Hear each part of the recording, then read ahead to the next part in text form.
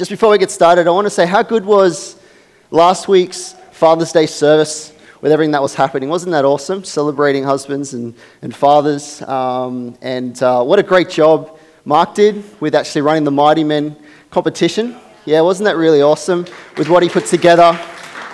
But I hear there was a mighty man, a mighty strong man here at Lifegate that did something like 46 push-ups in 30 seconds. Is that what happened? Who was that? Was that you, Caleb? Oh, yeah, 46. Was that 46? Yeah. Sorry, man, I did 47 down at Liverpool, so just thought I'd tell you. Don't judge me. I'm just saying we can have a rematch anytime. So Liverpool's definitely stronger. Today's message is going to be a little bit different to what we're used to. When I was just sitting before God and really praying about what He wanted me to share with you this morning, I believe He put on my heart that He wanted me to talk about where we're at as a church and how we're going, how we're feeling now that we've gone to 2 campuses, one here at Padstow and one at Liverpool. I really hope that today's message does speak to somebody. And just before, can I get the actual slides up on the screen, please? And may I have the clicker as well? And so where we're at as a church and how we're feeling about this whole situation. And so I've titled today's message, if I can get it to work. Can I get you to flick it over for us? Thank you. I've titled today's message, Work of Faith, Labor of Love, and Steadfastness of Hope.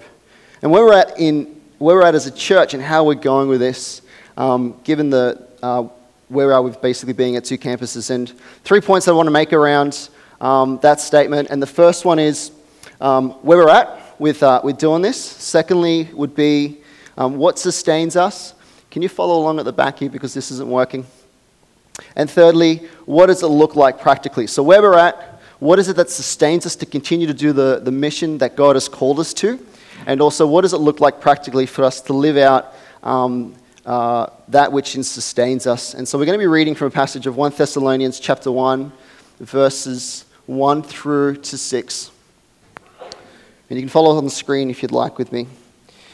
Paul, Silvanus, and Timothy, to the church of the Thessalonians, and God the Father and the Lord Jesus Christ, grace to you and peace.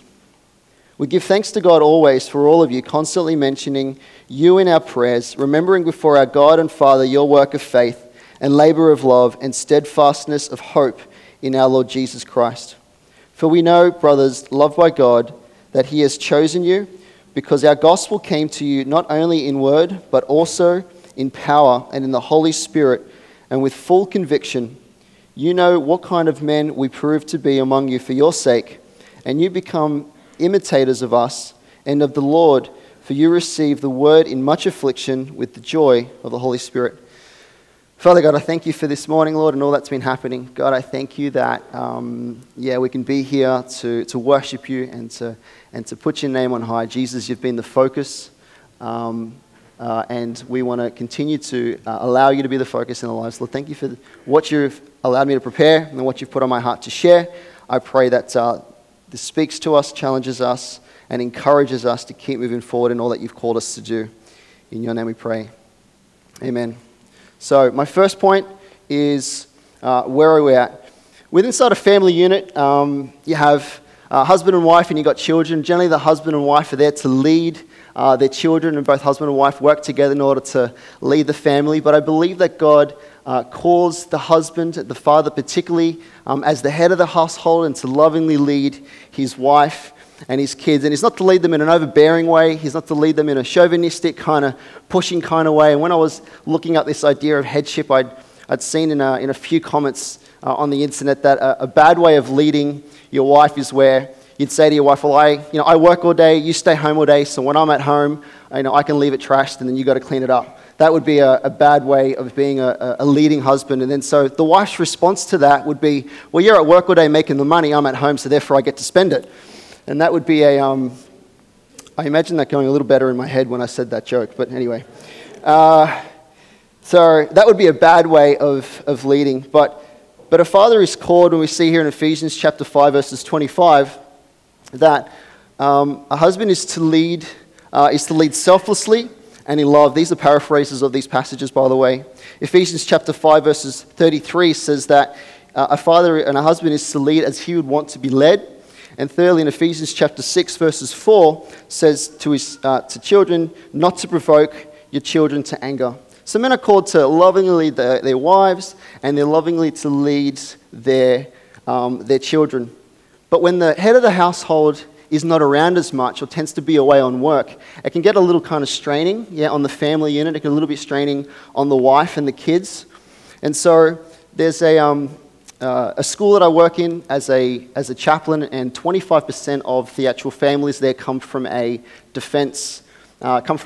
And so when I've had the opportunity to speak to the kids and ask them, how does that go when dad's away every now and again, when he's deployed to be on places? And they say, it's kind of hard, I miss dad and I want him around. And when I also talk to the mums, I'll talk to the wives about the husband being away and how that goes. And they also say it's quite challenging. It can be hard because they're trying to work on the kids and lead the kids on their own and care for them, love for them, cook, clean, look after the household.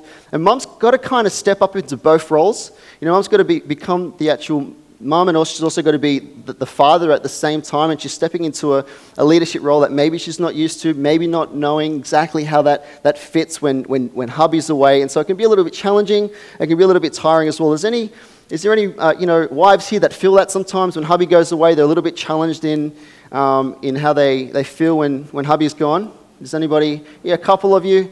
Well, the rest of you it must be party time when dad's gone, yeah? When the father's away, you're like, woohoo! I get to hang out with the girls and we get to do some cool things.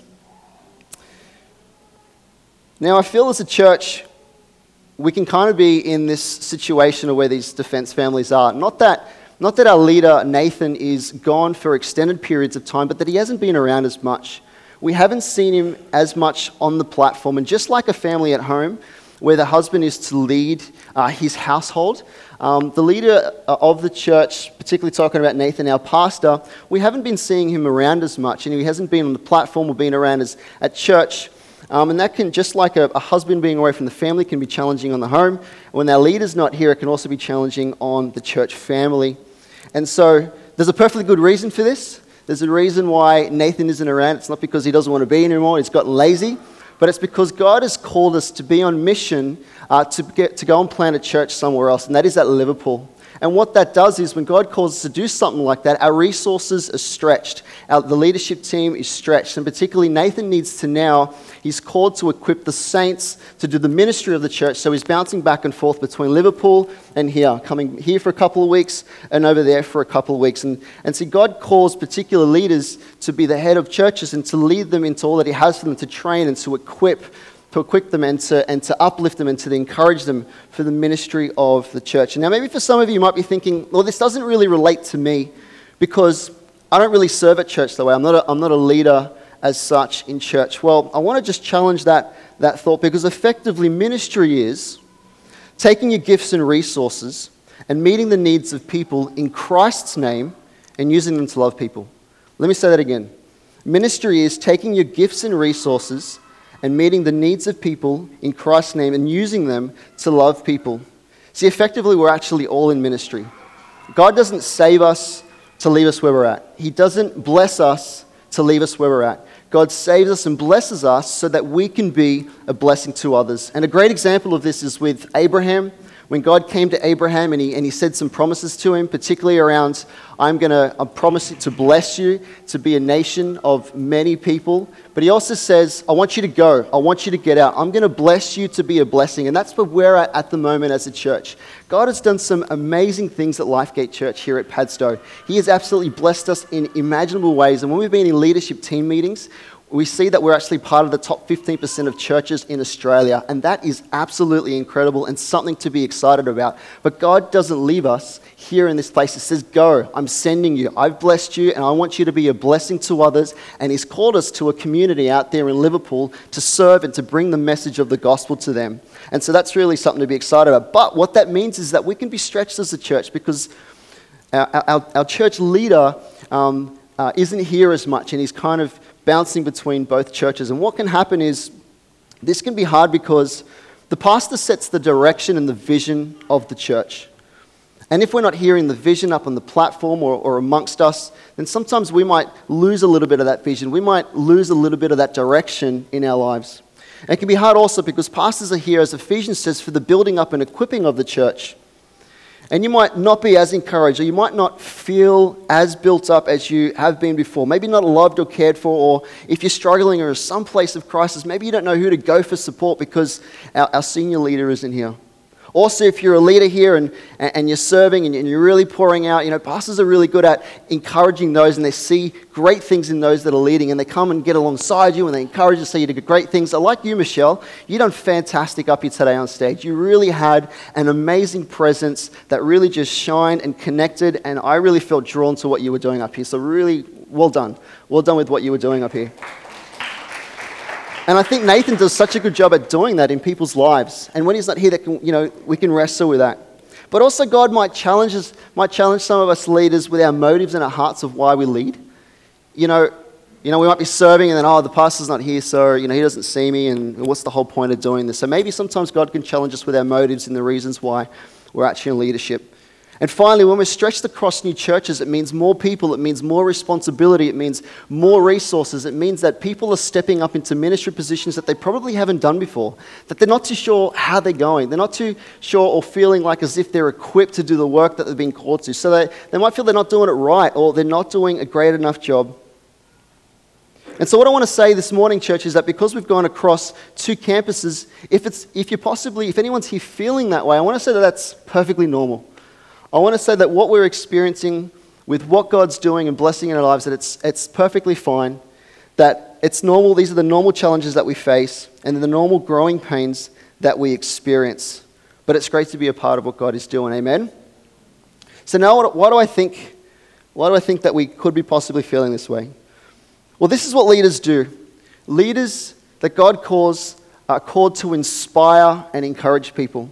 And I want to give you 5 attributes of an inspiring leader coming from one of the most influential men on the face of the earth at the moment, that comes from leadership. And if you've spoken to Nathan or spoken to people like Sam Riley, they talk about a guy named John C. Maxwell. Has anybody heard about John C. Maxwell? A couple of people. If you're in leadership, you've got to get his books. Even if you're not in leadership, if you want to lead people in general, he's absolutely amazing. And so these are the 5 things that he says about inspirational leaders. And the reason why I'm bringing this up is because when our leadership team, or particularly Nathan, is not around, these things aren't happening as much. And so the first thing about an inspirational leader is an attitude of service. The first thing, if you want to inspire people, you need to take an attitude of serving the people that you lead. And I know that there's been times where Nathan has shared stories that the men's toilet hasn't looked too well, and there's been a few accidents in there or something like that, but instead of calling up and getting somebody else to do that, he puts his big boy pants on and gets his gloves on and the mask, gets in and get the job. And when we were kind of setting up at Liverpool, he's painting and cleaning floors, and he has just such a great attitude of service. And I believe that really encourages us to press in and do all that we can do as well. Leaders that inspire also give affirmation. Leaders need to have a positive outlook towards others.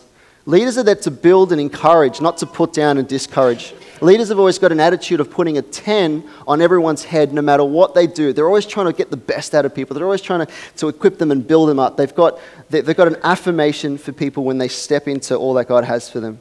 The third thing of an inspirational leader is attentiveness. You see, it's not just about how much you know or how good you preach.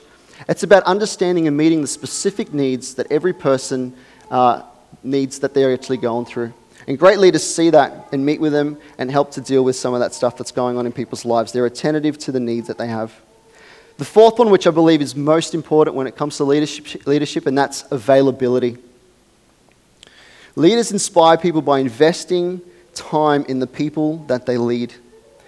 We live in such a time where our time is becoming more and more scarce. How often do you hear when you talk to somebody and you ask them, how are you doing? One of the first things that people say is, I'm really busy. I've got so much going on. I'm being pulled left, I'm being pulled right, and we're just always busy, with kids and family, and lots is going on. And there's nothing that says you are more valued than when leaders spend time with people. And when I was actually writing this, I believe God highlighted in my heart really, really strong that if time's something that's more scarce than anything else, and how important it is for me as a husband is spending time with my wife. And so I want to say this to one of that husbands, the most valuable thing that you can give to your wife is your time. And same thing, wives, to your husband, and parents to your kids. And this is absolutely biblical, because if we are created in God's image and we're created to have a relationship with Him, no matter how much God blesses you with finances, with possessions, with good things and health, and whatever that may be, if you haven't got God's presence, you've got nothing. And so there's nothing more than resting alongside God and with God. And so leaders that inspire are available. And I know that probably some of you, maybe Nathan doesn't bring all the availability because he's trying to equip leaders, but I definitely know that as a leader, he definitely comes alongside me and inspires me. The last one that is that leaders need to be inspirational is authenticity. Leaders have to be genuine. They not only need to say one thing and do another. You can't believe in something over here and respond completely different. You need to be authentic in what it is that you're doing. And just like when Nathan gets up here and preaches, he talks about his relationship with his wife and how things are going at home and some of the struggles that he has. And that can be inspirational because you know that you're not alone. You know that you're not alone in this journey with God. And sometimes things can get tough. And just because you're a Christian doesn't mean that everything's prim and proper and everything's fantastic. And when leaders actually demonstrate their authenticity, it inspires us to all grow together. Now remember, I'm not trying to, well, Nathan's not here, but I'm not trying to get brownie points off him, even though I hope when he comes in the second service I do get a little bit of brownie points. But I'm basically saying this because when our resources are spread across a couple of churches, maybe you might be feeling that way. Maybe you haven't been built up as much. Maybe you haven't been encouraged as much. And as I said before, that's perfectly normal. I want to bring a biblical sense also of why we might be feeling this way and how this kind of fits in. And when we look at Acts 14:21, Paul begins to head back to Antioch of Syria, retracting the steps of his first missionary outreach to the churches of southern Galatia, Debre, Lystra, Iconium, and Antioch of Pisidia. While visiting each of these churches, which Paul had recently founded, this is what it says in Acts 14:22. So Paul's gone around and he's planted some churches, and then he's left those churches and he's gone off to continue to do other stuff, and now he's come back to the churches, and it says here in Acts 14:22, strengthen the souls of disciples and encourage them to continue in the faith. So if we're seeing that Paul planted these churches, gone up, and he's come back to strengthen them and encourage them, it's possible to see that when the leader of a church has taken off and left it where it's at, that when they're not around, you can slightly feel not as encouraged or not as strengthened. And this to me is demonstrating that when the leader is around, that he's there to strengthen and equip the disciples and to encourage them and to bless them and to lift them up. Now, why am I saying all this as well? Church, seeing where we're at, and if it's possible that you're feeling this way, I want to extend a huge thank you. I want to say thank you for all that you're doing. I want to say thank you for the way that you're serving. I want to thank you for, as it says in Thessalonians, for your work of faith and your labor of love and your steadfastness in the hope. And I want to extend Paul's thank you to the Thessalonians, that even that they were in affliction during their time, that they were burdened with what was happening in that church and what God was doing, but Paul extends a huge thank you to them.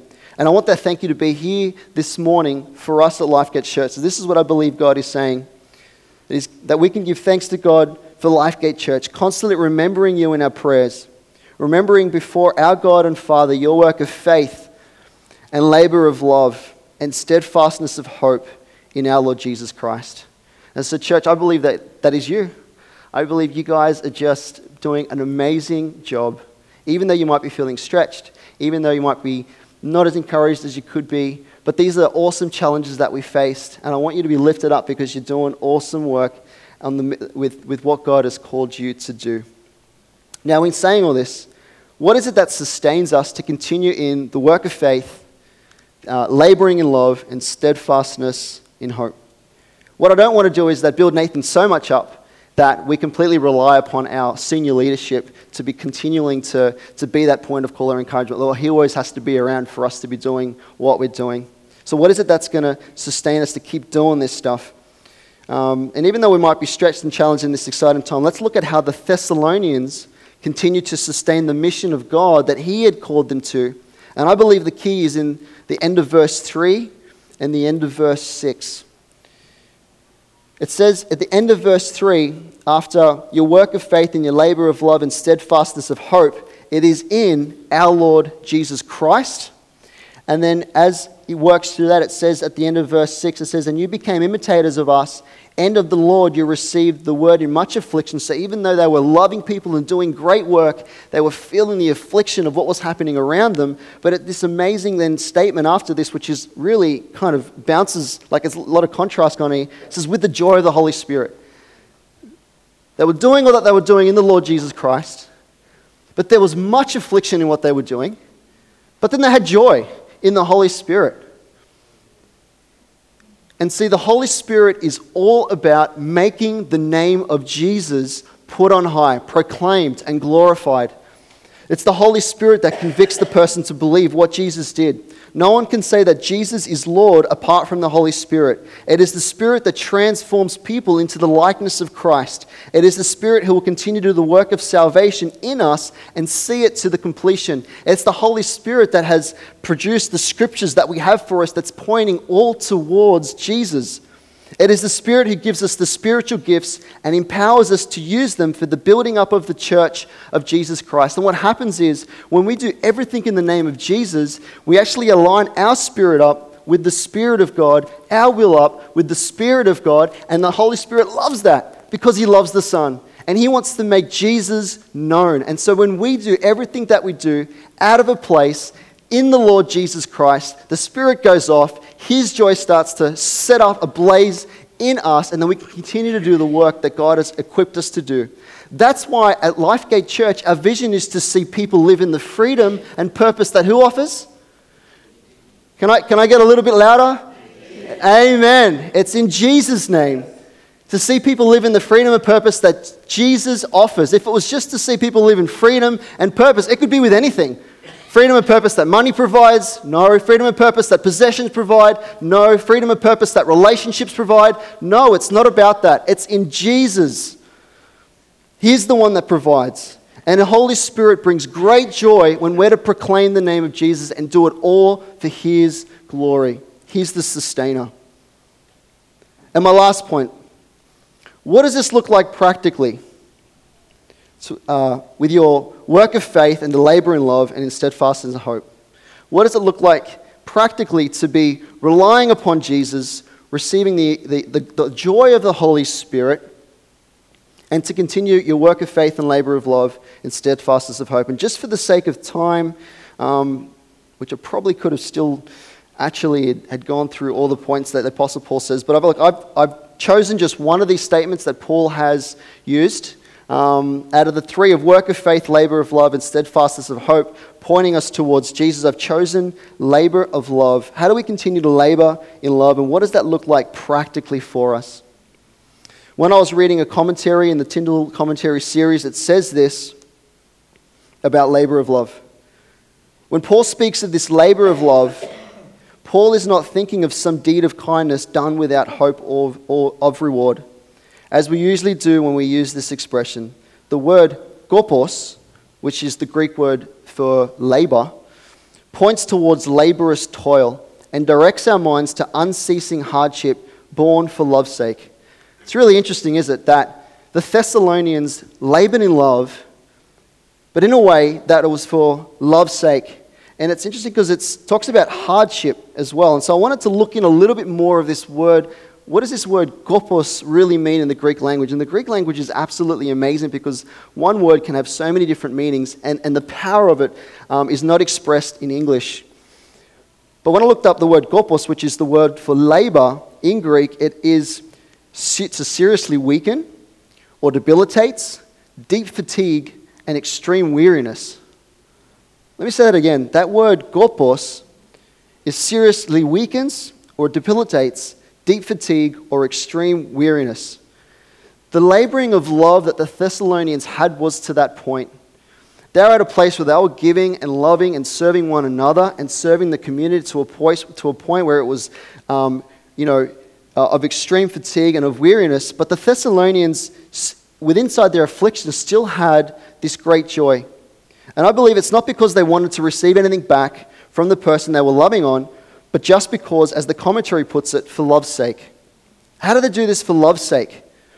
Laborious love is not done towards people that are worthy and desire to possess, or to get anything back. Otherwise, it'll be selfish gain. So if it's just loving people within inside the church so that you can get something back, or because you think they're worthy, that's not what's happening here. That's not what laborious love is. But the word agape, which I hope you guys have heard of before, but I'll explain it as well. It's a Christian word of love that extends beyond the understanding of the love that we know today. The word agape in the Christian word we have adopted that represents the love of the Almighty God as expressed in Romans chapter 5 verses 8, which says, "But God shows his love for us in that while we were still sinners, Christ died for us." The word agape is a Greek word for love, and that kind of love is an unceasing love. It's a selfless love. It's a love that loves without want, or it's a love that loves without gain. So us as the church, when we put on this type of attitude with loving people, we continue to love laboriously because God loved us even though we didn't deserve it. And I believe the Hillsong team has got it right with one of their songs that they sing, and they have this amazing statement that every time I hear it when I'm worshiping God, it absolutely brings me to tears because it really demonstrates the agape love that God has for us. And this is the song and just the lines that they say. It says, "When justice called for all my debt, the friend of sinners came instead." Isn't that an amazing line? When justice called for all my debt is saying that if God was to ask us to pay the debt of all the wrong that we've done, if God was to say, here's the sin, here's the wrongdoing, how are you going to pay me back for that? I want justice for the wrong that you've done to me, that you've done to others. How are you going to pay that back? And God knows there's no way that we can. But instead of asking us to pay for it, the line here says, "The friend of sinners came instead." And friends, that friend is the Lord Jesus Christ. This is the love that loves those that are unworthy. That God gave his life for those that did not love him. This is a love that is seen on the cross, a love which is always giving, a love which holds nothing back. It is out of that love we've received from God, seen through the cross of Jesus Christ, that we can love people with an agape love, with an unceasing love, without holding back. You will pour out your life when you become a Christian to love others, not so that you may be filled by their responses, but because you are already filled by the love of God and not controlled by human affirmation, but by God's affirmation for you. So what does it look like practically? It's always pointing back towards Jesus. God loved us first even though we were unworthy. God loved us first even though we didn't love him, and God gave his life for us to pay the penalty for our sins that we had committed, and he died on the cross for us. And so we're always to continue to come back to Christ. We're to do it in the Lord Jesus Christ. So church, the first thing that I wanted to do today was thank you guys for all that you're doing. Your love of your work of faith, your labor of love, and your steadfastness of hope. And we're sustained to do that by looking towards Jesus, and he gives us the joy of the Holy Spirit. And what it looks like practically is to be filled up by God's love, because God is love, and to continue to allow it to pour out into others. And so I guess the question is, how are you going here today, this morning? How is your work of faith been going? How are you feeling? Are you feeling the kind of ways that I mentioned earlier? I hope after this you're feeling a little encouraged, and you can be filled by God's love and continue to do the work that God has called us to do. I'm going to pray. Father God, I just thank you for all that you've called to us as a church. God, I thank you so much that you haven't left us where we're at, Lord, that you are sending us out, that we're on mission with you, and that you've blessed us with 2 campuses, Lord. And I pray that as we continue to ride this wave of blessing and love that you have for our lives, God, that we can as Isaiah did, raise our hands up and say, yes, I will go. I will continue to be your vessel, Lord. I will continue to serve. I'm going to be on mission with you. And even in affliction or hardship or wherever we're at, Lord God, that we can receive joy, that we can rest in Jesus Christ, that we continue to receive all that we need in Jesus. Fill our hearts by your love, Lord God, and help us to be strengthened by your Holy Spirit with joy. In your name we pray. Amen.